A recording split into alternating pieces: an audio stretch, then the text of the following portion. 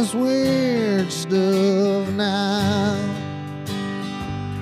We have Terry Miller and Stacy Hubeck taking you off the beaten path.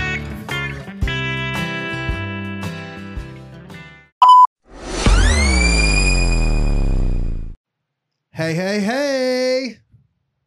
Hey!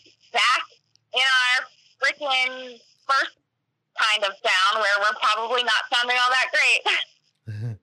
Yeah, we're still on our quarantined episodes here in the state of Pennsylvania.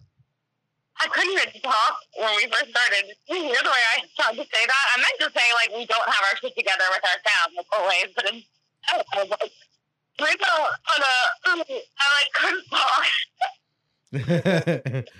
Hey, I think we've been doing better with the sound. It's not that. It's just with us being in a remote location, it kind of sounds a little bad. Yeah. So, all right, so listen up, listeners. We didn't go last week. Have you missed us? We've missed you. I didn't think I liked talking on this podcast as much as I really do. So I don't do it. So, we are now on a different host than we were when we left you. And this is officially season 2 of Off the Beaten Path. Season 2 of Off the Beaten Path. What's the platform we're using? The what? What's the platform we're using now? We are using Anchor, and you can get more information at anchor.fm. Nice. We were using Spreaker. Shout out to them for holding it down for season 1. Yep. And now we have moved on to Anchor because it gives us a lot more options, and we're going to have some fun with that. This is exciting stuff. So, what have you been up to, Stacy? Not much. It's been a pretty crazy quarantine. As everyone knows, I act like actual people listen to this podcast. I work for a digital marketing agency, so my job is really busy. It's been staying busy. Everyone's moving online, so digital marketing is becoming hot in demand. And then I do have some pretty crazy news that I'm going to share, but I'll wait till Terry kind of his little summer of the week. I haven't done anything but cook and work and play with my dog. And yeah. Well, that sounds very boring. So let me come in. I haven't even played video games, which is very unlike me. Let me come in and bore you even more. So during the 2 weeks since we've been on a hiatus, in between episodes and us getting things figured out on this whole quarantine type thing, still getting our shit together, but we're slowly getting there. And then once we get there, then the quarantine's going to be over and we're going to be back to recording like normal. So right now we're doing our best, and we hope you guys are enjoying our episodes still as we continue on with season 2.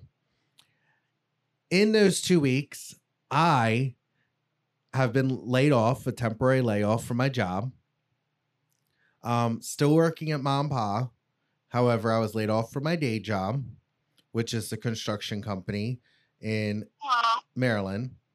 So before I got laid off, let me tell you, I had a plan. I was going to conquer the world. I had all these things I was going to do. I was just ready. And then I got laid off and I don't do shit. Not one damn thing. I just lay around, watch TV, fuck off, you know. I don't do anything. Why is this? Exactly. I don't know. I'm just like exhausted from staring at my computer all day from work, especially because my stress level has increased, that I kind of just want to like lay around and watch Criminal Minds, which has been very satisfying. But, okay, so crazy news, and I'm not going to name names because privacy, but after 28 years of social distancing, got to meet a half brother that I didn't know that I had, which was pretty So I've shared that with a few people, and it's been really cool and really awesome. I got to fill in a ton of pictures, and it's been really great. That is awesome. So are you going to meet up with them again? Yeah, after the crisis is over, we have plans to meet up and either do some cooking or eat some exotic food. Our dad was really big into cooking, and it's a passion that we all seem to share. So we're going to do something like that. So how would you just describe him? Does he have a lot of attributes like your dad? I mean, did you see your dad in him? Yeah, so I've described it multiple times of meeting him was interacting with all of the best parts of my dad that I knew. Because my dad had passed away, for the listeners who don't know, he passed away when he was 21. So unfortunately, he didn't get to meet my dad, but he gets to know him through me. So that's exciting. Oh, that's awesome. I'm really glad to hear that you finally got to meet him after all this time. That must have been nerve-wracking. Yeah, I mean, I knew he existed, but only a little bit, and I had never thought about it, honestly, after I was told a little bit, but not too much. But he, obviously not knowing his father, spent a lot of time contemplating and looking up stuff and putting on me and some stuff a few years ago. And just went from there and had been debating on whether it should be out for a while. That's awesome. So how did you guys reconnect? He messaged me on Facebook. I was drinking on a Saturday night, and I looked down at my phone, and I had this long message, and I was like, what's this? And then I read it and was like, holy crap, and my neighbor actually was sitting here 6 feet away, don't judge me, but he was here drinking a little bit too, and we were both like, holy shit, is this happening? Wow. And it was happening, and then we met that next day. He happened to be going to a park nearby my house, so it was getting ready to rain, and I was supposed to over, and I've got my pictures here and stuff. So we met, and that was cool, and he lived 10 minutes away from me in Cecil County, which is pretty crazy. So we were very close for a long time, and he's 8 years older than I am. Wow, that's interesting. So let's fill the listeners in. So where have you been as far as the end of your relationship with Deuce, and how is there still a lot of tension there, or how are you guys dealing with that now? He actually came by today to get some mail, and things are okay. I'm happy and living my life. I'm not exactly sure how he's doing or what he's doing, and I'm trying to figure it keep it away. But yeah, I'm happy, and it's a good thing, and I'm it's a good thing. So sad today when he stopped by, just because we're not friends anymore, and it was hard to not be friends with someone that we've been friends with for 7 years, but it's a learning process, and I don't miss him in a relationship kind of way, and I don't think he misses me in that way either, which is a good sign that we're both making the right decision too. Yeah, so I think it's good that you guys have kind of moved on at this point. I know it was getting a little tense there for a while, and I know all relationships, when they end, they have to go through a certain period where, I mean, and it all depends on how they end too. So don't get me wrong when I say this. They all go through a certain period where they have kind of that slowdown, if you know what I mean. Yep. And you have to go through that. Now, sometimes it's a little more heightened and more tense. And I see that, I mean, I feel that when I see that more often is when you're in a long-term relationship. And then you're going to get that tension and that pulling and that fighting and that bickering, because you've been together for so long, you know each other so well that you're going to know how to push the other person's buttons. So I think that Mhm. it's really good that you guys have kind of worked through that and have mitigated a lot of that stuff as, you move on with your life and he moves on with his life. So, is there anybody new in your life or are you still single as a Pringle? Single as a Pringle, Terry, and even if there is someone new in my life, I don't know if the podcast would be where I would tell you guys about it. Keep my secret. Oh man. Well, they're eventually going to find out eventually, you fellow Yeah, hikers but I'm out there. single as a Pringle right now, and I probably will be for a while. Yeah, I agree. We could keep some things off the podcast. I've had some nice dinners and some nice times, and I'm meeting and hanging out with some cool people. We'll say that. Okay. I mean, there's always room for getting to know new people. And Yeah, that's the whole point of being single, meeting new people. oh, yes, most definitely. And also, I've been feeling myself a lot again, so that's really good. That is good. Feeling a lot more self-worth. What'd you say? Feeling a lot more self-worth. Oh yeah, definitely. Forgot what have I said this? I said, what did I say? I think I might have said this in the podcast before, but I was like, I forgot what a bad bitch I really am. All right, Stacy. So what's your message to all the girls out there? I was saying, just like I'm feeling myself, don't forget about what bad bitches y'all are too.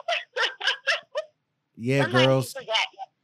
I knew, I was happy, and I wasn't happy with my relationship, but I was in a good place with myself, and I don't know, being single again, there's so much you do for another person, and that's a good thing. It's good to do stuff for other people, but it's nice now to be able to spend that thing and that energy, on me.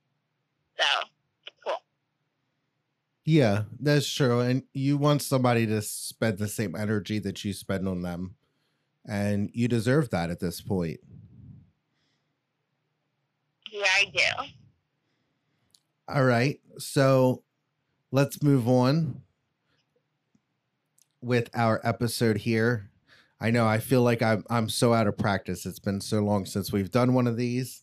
And it's just Stace and I here today. So how about a question, Stacy? What's up? What's up? Let's do the question. What is something you have always held on to from someone in the past? Physically? Yeah, like physically. What have you held on to? Okay, so I don't, I think it's still upstairs in my office. I really am not 100% sure. But for the longest time, I had this piece of coal that, my first, I would say, one of my first, quote, boyfriends, I think literally 12, that he went somewhere on, a family vacation, and I think the most we ever did was, I was in his house, one time. We lived in my neighborhood, so, our relationship was football and walking around the neighborhood and flashlight tags. But he brought me back this piece of white coral, and I had that for years. And like I said, I'm pretty sure it's still upstairs unless it broke. I can't remember. But it was one of those things from a random person that I've had forever. Wow. That's interesting. Yeah. So something that I've held on to for a long time is debt from my wife. Debt. Oh my God, I guess that's what I inherited from my relationship with Deuce, is a little bit debt. Doug's answer is let's not, my ex is what I meant to say. Yeah. Well, he's not named that on social media, so that's good. Yeah. So Doug's answer is D's nuts. My parents gave them for me or to me.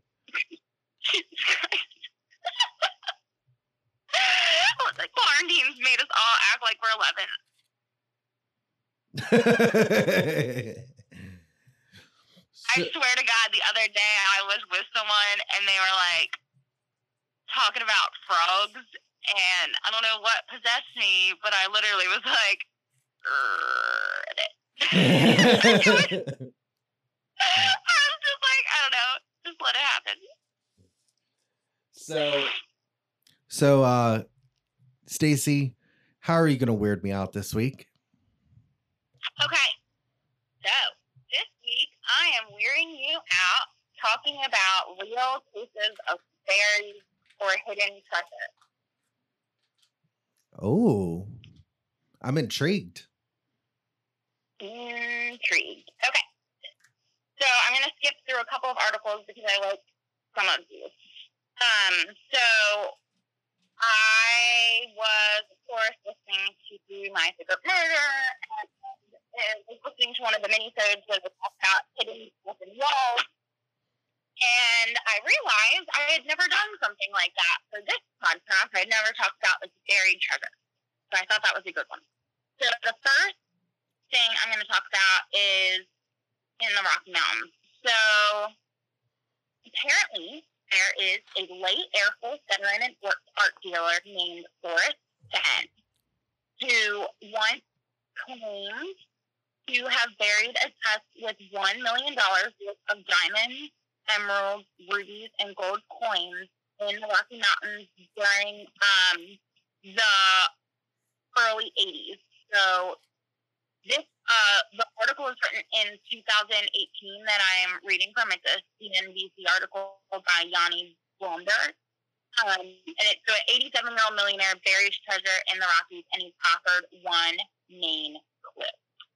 So he was a former veteran pilot and art dealer, and it's estimated that as many as 350,000 people have gone hunting for the treasure so far. He claims it's somewhere in the Rockies, roughly 1,000 miles between Santa Fe and New Mexico and the Canadian border, and it's worth millions.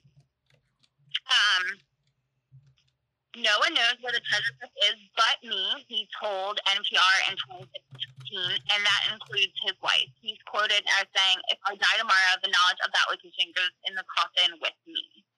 So he's left one clue, and it's a 24-line poem that he wrote in his self-published memoir, Thrill of the Chase. He has since shared the poem on Instagram, so I'm going to read it to you. Okay. So the poem is on a map, and the map shows the Rocky Mountains. And just for everyone who isn't on the West Coast, the Rocky Mountains goes through the states of Montana, Wyoming, Colorado, New Mexico, and I'm pretty sure California, but not 100% sure yet. I mean, probably. I was really bad at geography. So it's like a map, and it shows the Rocky Mountains, but it shows the part of Montana through New Mexico. Okay, so the poem goes, "As I have gone alone in there, and with my treasures gold, I can keep my secret where, and hint of riches new and old. Begin it where warm waters halt, and take it in the canyon down, not far, but too far to walk, but in below the hills of brown. From there is no place for the meek. The end is ever drawing nigh. There'll be no paddle up your creek, just heavy loads and water high. If you've been wise and found the blaze, look quickly down your quest to cease, but tarry scant with marvel gaze. Just take the chest and go in peace. So why is it that I must go and leave my trove for all to seek? The answer I already know. I've done it tired, and now I'm weak. So hear me all and listen good. Your effort will be worth the cold if you grace, and in the wood I give you cedar to the gold."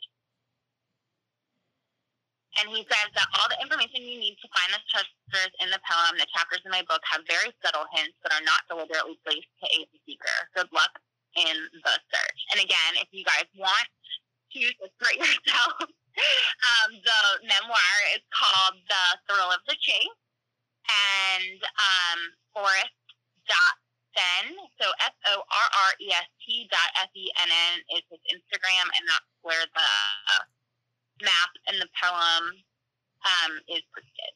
So apparently the treasure is a chest nearly a square foot in size and weighs 40 pounds. It's full of emeralds, rubies, golds, and diamonds. All artifacts that then a self-taught archaeologist amassed during his own, sometimes controversial explorations in the Southwest. So apparently he sold the chest when he was diagnosed with cancer in 1988, and he planned to drag it off the mountain to die beside it. But after he lived, he left it in his walk-in vault for years, where witnesses confirmed to NPR they saw it filled to the brim with valuables. And then during the Great Recession, he decided to hide it and launched the hunt years later. I will say, I think a few people have passed away, like, searching for this treasure. At least 4 people are believed to have died in accidents while searching. This led some people to call for Fenn to end the hunt, but he has it.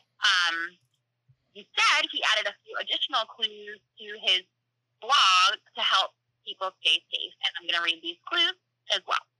So, clue number 1, the treasure chest is not underwater, nor is it at the Rio Grande River. It is not necessary to move large rocks or climb up or down a steep precipice.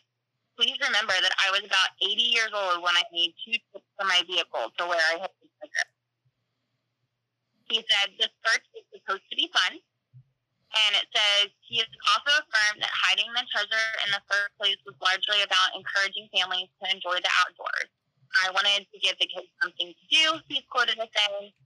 They spend too much time in the game room or playing with their little handheld puzzle machines.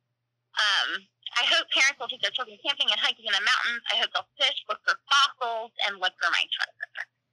Supposedly, hundreds of thousands have gone looking for it, and his little endeavor, he's quoted as saying, has been successful beyond his wildest dreams. So that is the main story of Horace Fenn and his hidden treasure in the Rockies. And I'm going to also talk about, none of them are this long, but I'm going to go through a couple of other hidden treasures as well. So in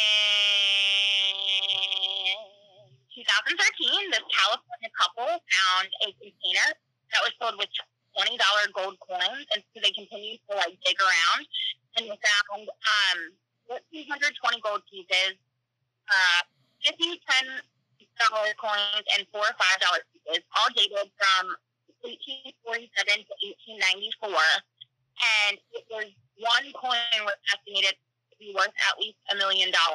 So they found a freaking fortune, and they were literally just walking their dog for a walk. Taking their dog for a walk, they just a rusty pan partially buried in the ground. Isn't that insane? Can you even imagine? That is insane.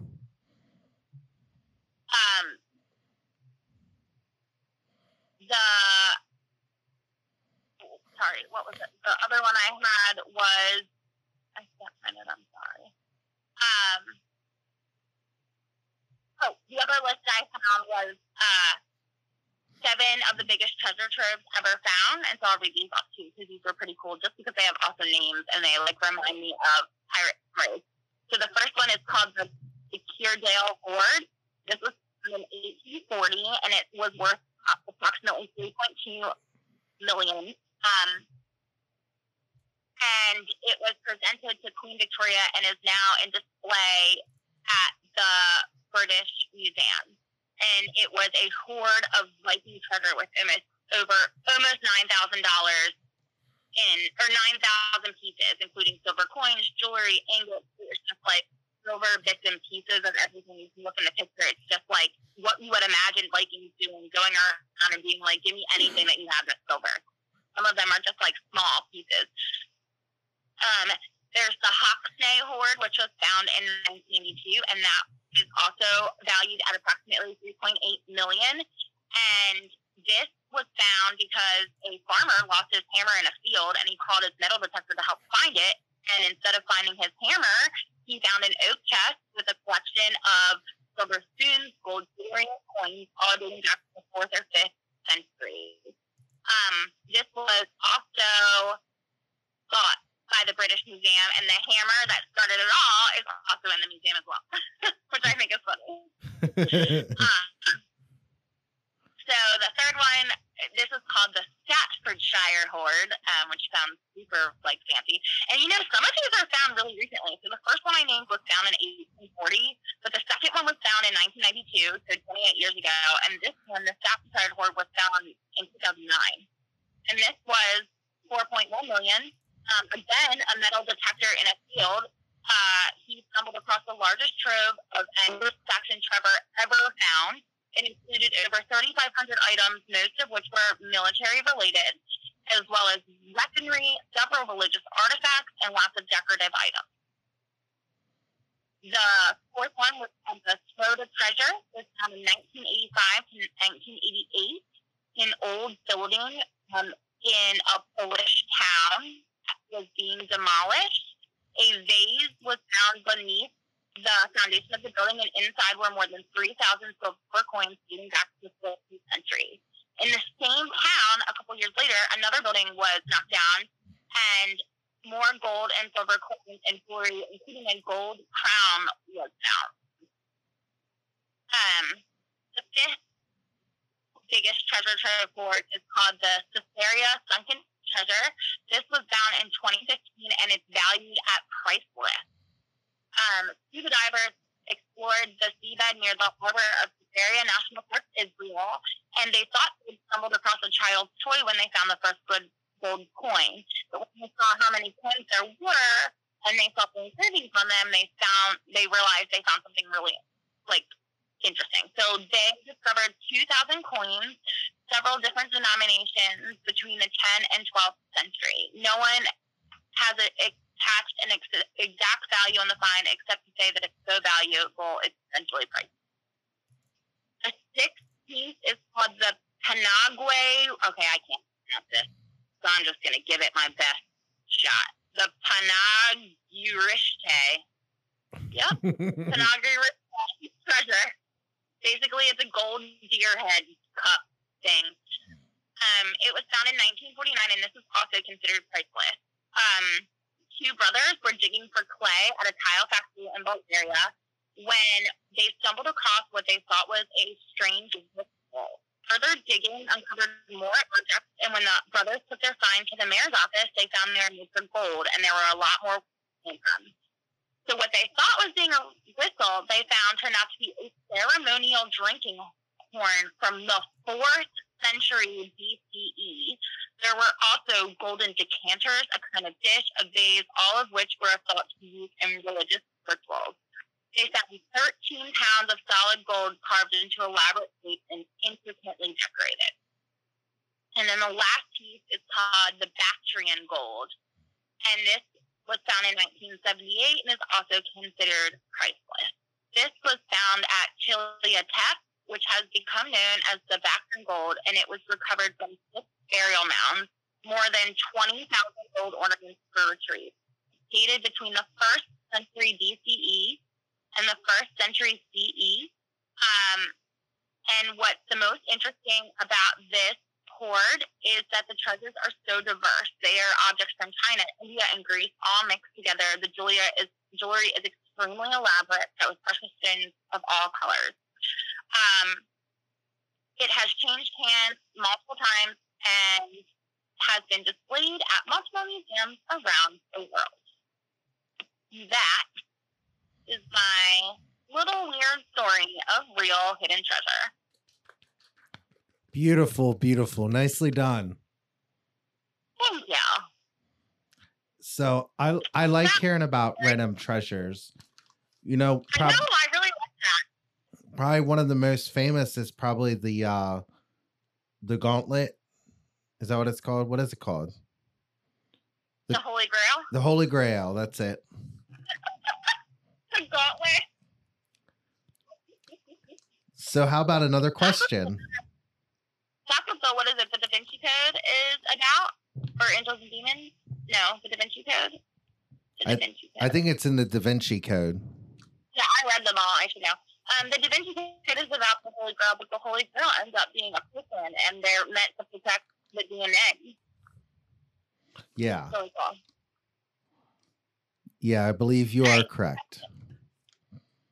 So how about another question? Sounds good. What are some fun and interesting alternatives to war that countries could use to settle their differences with? Paintball fight. Ooh, I like that. I like a paintball fight. That would be fun. Right? And it would also still get the aggression out. How about Hawk cans fights? Like with those. Yeah. Or those things called, remember the Rock'em Sock'em Boppers? Yes, that too. That's perfect. That's another one. That'd be hilarious. So you want to know Doug's answer? Yeah. Worldwide total Earth weed bomb. I love it. Stacy's Oh like, my I'm God. all for it. I am. Like, everybody, like, wouldn't it be crazy if everybody just, like, wove a giant, like, or rolled, like, some kind of giant, like, cross joint that stretched across the earth and talked to you? That would be funny. Oh my God. That would be. But that would be really cool. Can you imagine? You just are like, you think you're getting bombed, and instead of a real bomb, it's like just a grenade of pot stick, and everybody in the town's like geeking out. they're all standing there laughing at everybody walking around because it's just so funny. Yes. I guess, like, besides the paintball fight, or let's see, Hawkman, what else would be a good alternative to war? I feel like maybe a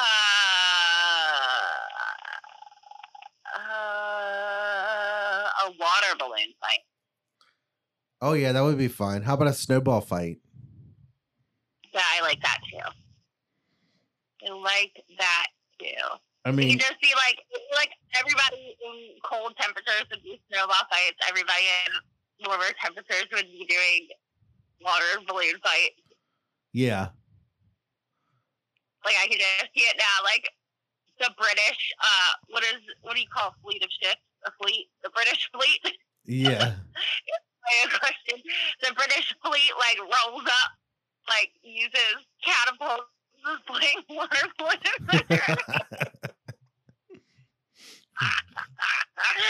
Oh my God, that'd be so funny. Oh my God. Yeah, that's a good one. All right, so how are you going to weird me out today, Terry? I'm going to weird you out by talking about how Stephen King's books are connected. Ooh, oh my. This is a good one. I'm excited. So everything is connected to the Dark Tower. This one. Okay, I did not know that. This one seems pretty apparent for anyone who's ever read even parts of King's magnum opus, this 7-book Dark Tower series. The series follows a nomadic gunslinger named Roland as he attempts to reach the Dark Tower and destroy the Crimson King. Along the way, he encounters people who pop up in various other King stories, most notably the villainous Randall Flagg, who is basically the right-hand man of the Crimson King. Flagg, of course, is also the antagonist in The Stand. The world I never read The Stand or the Dark Tower series. I started reading the Dark Tower series before I got work from home full time. Oh, yeah, that's right, because you're not traveling anymore, so you're not listening to books and stuff as much. Yep, and I wonder if you're going to call out this connection, but I do remember one connection that crossed over, and I remember bringing it up when I was reading the book on the podcast. So if you do talk about it, that's cool. If not, I'll bring that one up at the end. Okay. The world of It is connected to the Dark Tower too. But Flagg isn't the only villain from the King universe to pop up in the Dark Tower series. One of the most famous villains King has ever created is Pennywise, the titular clown from the book It. Late in the Dark Tower series, Roland encounters a dangerous creature named Dandello. Dandello is a servant of the Crimson King, and when killed, he turns into a clown. Basically, Dandello is believed to be Pennywise himself, meaning that he and Flag serve the same master. It is also So what direct. Huh? does that mean? That would mean the Dark Tower series. Okay, so that would either mean the Dark Tower series takes place in like an alternate universe or something, or that like when the it creature is hibernating and he isn't killing children, that he's like going to the Dark Tower and hurting the god. Yeah. Or it is the aftermath of after he kills him. After Oh, like after they kill him in it, then he goes and like flees. No, after Roland kills him in the Dark Tower series, he becomes it because Pennywise or Dandello turns into a clown. Well, that's what I was thinking too. But in it, there is a scene at the end where they have like a flashback to the beginning of time and like the beginning of the world, and like their stone basically, like this is when it manifests itself. So that's why I'm either thinking like the Dark Tower had to take place at the beginning of time, or he's like doing that when he's not feeding. Oh, okay. I get what you mean. Yeah. This is so interesting, Carrie. Okay, I love it. Keep going. It is also directly connected to The Shining. At this point, more people no doubt know The Shining more as that movie starring a crazy Jack Nicholson alongside the kid who went around saying red rum. But hey, remember the old caretaker in The Shining, the one who recognized the power that little Danny, aka the kid who said red rum, possessed. His name was Dick Halloran, and believe it or not, he was also in the book It, or at least he's referenced in the book. It turns out the father of one of the kids from It served with Halloran during a connection from It to the Dark Tower. Oh my god. That's nuts. Misery is also connected to It. Oh my god, this is another one I wanted to read. This one I just got the notification for, but I missed it because he wasn't driving. As it turns out, It has a ton of connections to other worlds within the Stephen King universe as well. One you probably won't believe is the world of Misery, which is best known at this point as that movie where Kathy Bates breaks James Cain's ankles with a sledgehammer. In that story, the protagonist is Paul Sheldon, who it turns out is from the same town as the kids from It. In fact, it's revealed that he was the next door neighbor of one of them. Now that is one doomed little town, isn't it? If you are curious, the town is called Derry. Derry, Maine.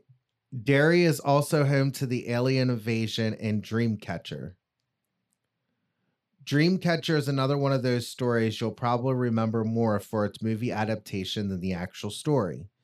Even though in this case, it's remembering how god awful the movie turned out.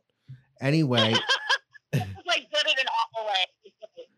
Anyway, in that story, 4 friends were granted certain psychic powers as kids, as is a common theme in King stories.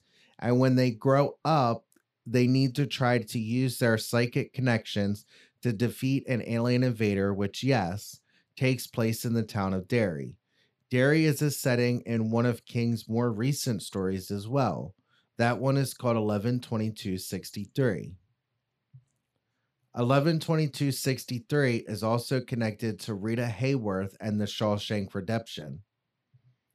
The story of 11/22/63 is that a young English teacher in Maine is shown a doorway to the past, which will allow him to go back to 1958 and lived for 5 years in that era in order to travel to Dallas, Texas, to thwart Lee Harvey Oswald's attempt to assassinate John F. Kennedy.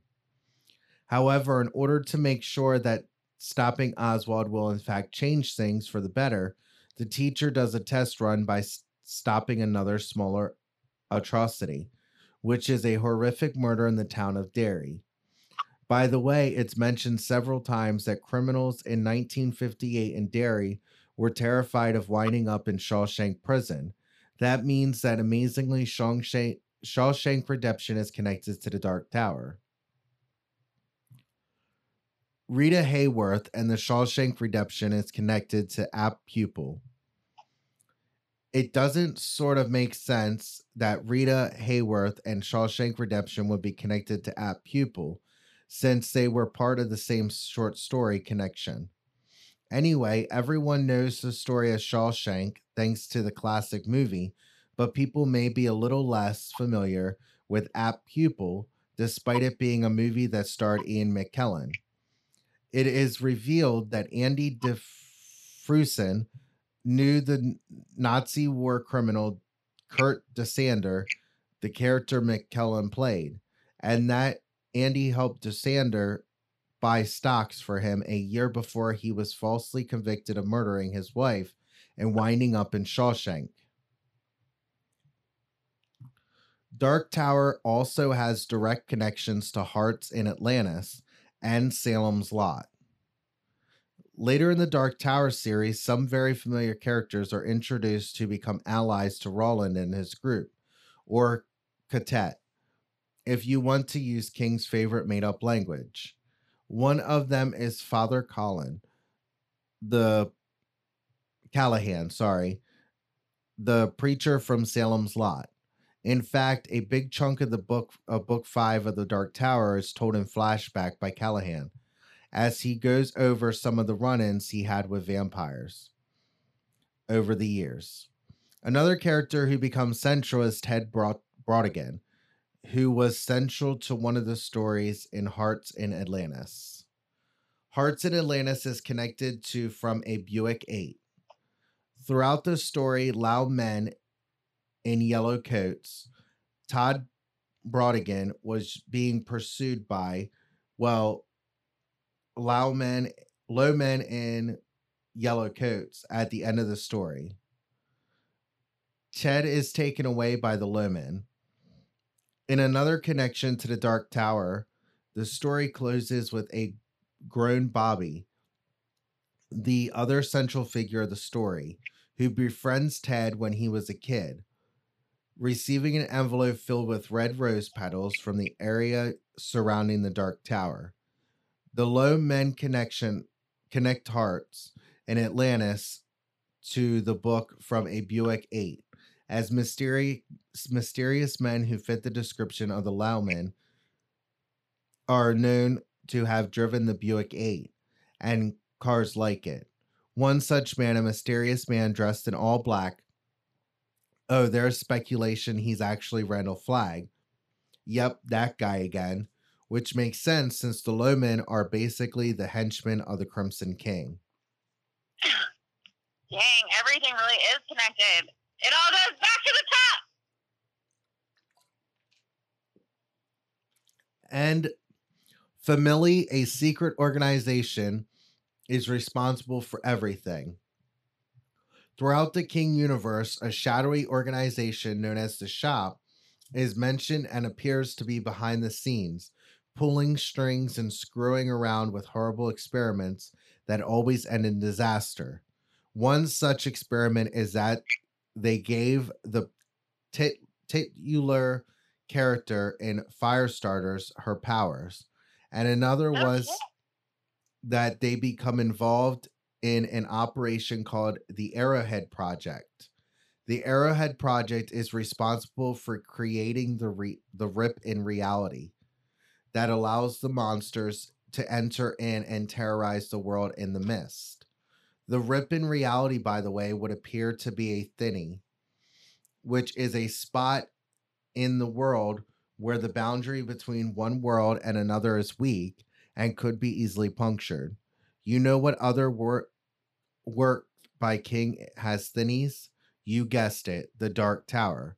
Yet more evidence that in King's universe, literally everything is connected. So that's kind of interesting that everything is connected in his stories. It's insane. And I don't think they said it, but I know you mentioned 11/22/63. When he goes back, I mean, you mentioned Derry, but like when he goes back to Derry, there's a scene where he's like, I don't remember what he's doing. The guy's like walking in a park or like something, but he comes across these two kids and they're dancing. And it's Debbie from the Levee, so Beverly from It, and I can't remember which one she's with. I don't remember which one she's Richie, I think. No, Richie? Maybe it is Richie. But like he basically runs into the people from It, and in Derry, like he can't. He says and they say like basically they have to cut their conversation short because if strangers were to walk by, they'd be super weirded out with him as an adult male talking to them because of the child murders that just happened in Derry. So when he gets there, it had just ended. Like the first child part of it. Yeah. Like part 1. Yeah. So I thought that was cool. Like the whole town is like all weirded out and sketched because they just went through like all these child murders. Yeah. So, speaking of Stephen King, have you watched any of Castle Rock on Hulu? No, I haven't. Okay, so Castle Rock is actually based in the King universe, and it's got like twists and turns through, like going through all of his stories. So it takes pieces from the stories and like kind of like intertwines them, but also like creates different stories with it. It's kind of interesting. I've watched a couple episodes and it's actually pretty good. That's awesome. All right. So we're going to finish off the episode with one more question and then we're going to close her out. If you were a therapist and yourself was sitting in front of you, what would you say to that bitch? Say it one more time, cut out. If your therapist and yourself was sitting in front of you, what would you say to that bitch? Oh. If I was my therapist? Yeah, if you were a therapist and yourself was sitting in front of you, what would you say to that bitch? I would say that low self-confidence is your biggest hindrance in life, and you need to get over it because the only person that thinks shitty things about you is yourself, and no one else does. And you just need to get over it. You're worth it, and you're a bad bitch, like I said earlier. Amen, sister. What I would say is that I need to stop putting myself down when I mess up because people are allowed to mess up, and you just need to pick yourself up from it and be better because of the mistake or because of the thing that happened, not dwell on it. Own it, do differently. Yes, exactly. So no need to guilt. I have that too. I suffer. I like beat myself up terribly. And of course, Doug's answer, you're a fabulous bitch. So until next time, stay true and stay weird. Bye. Bye.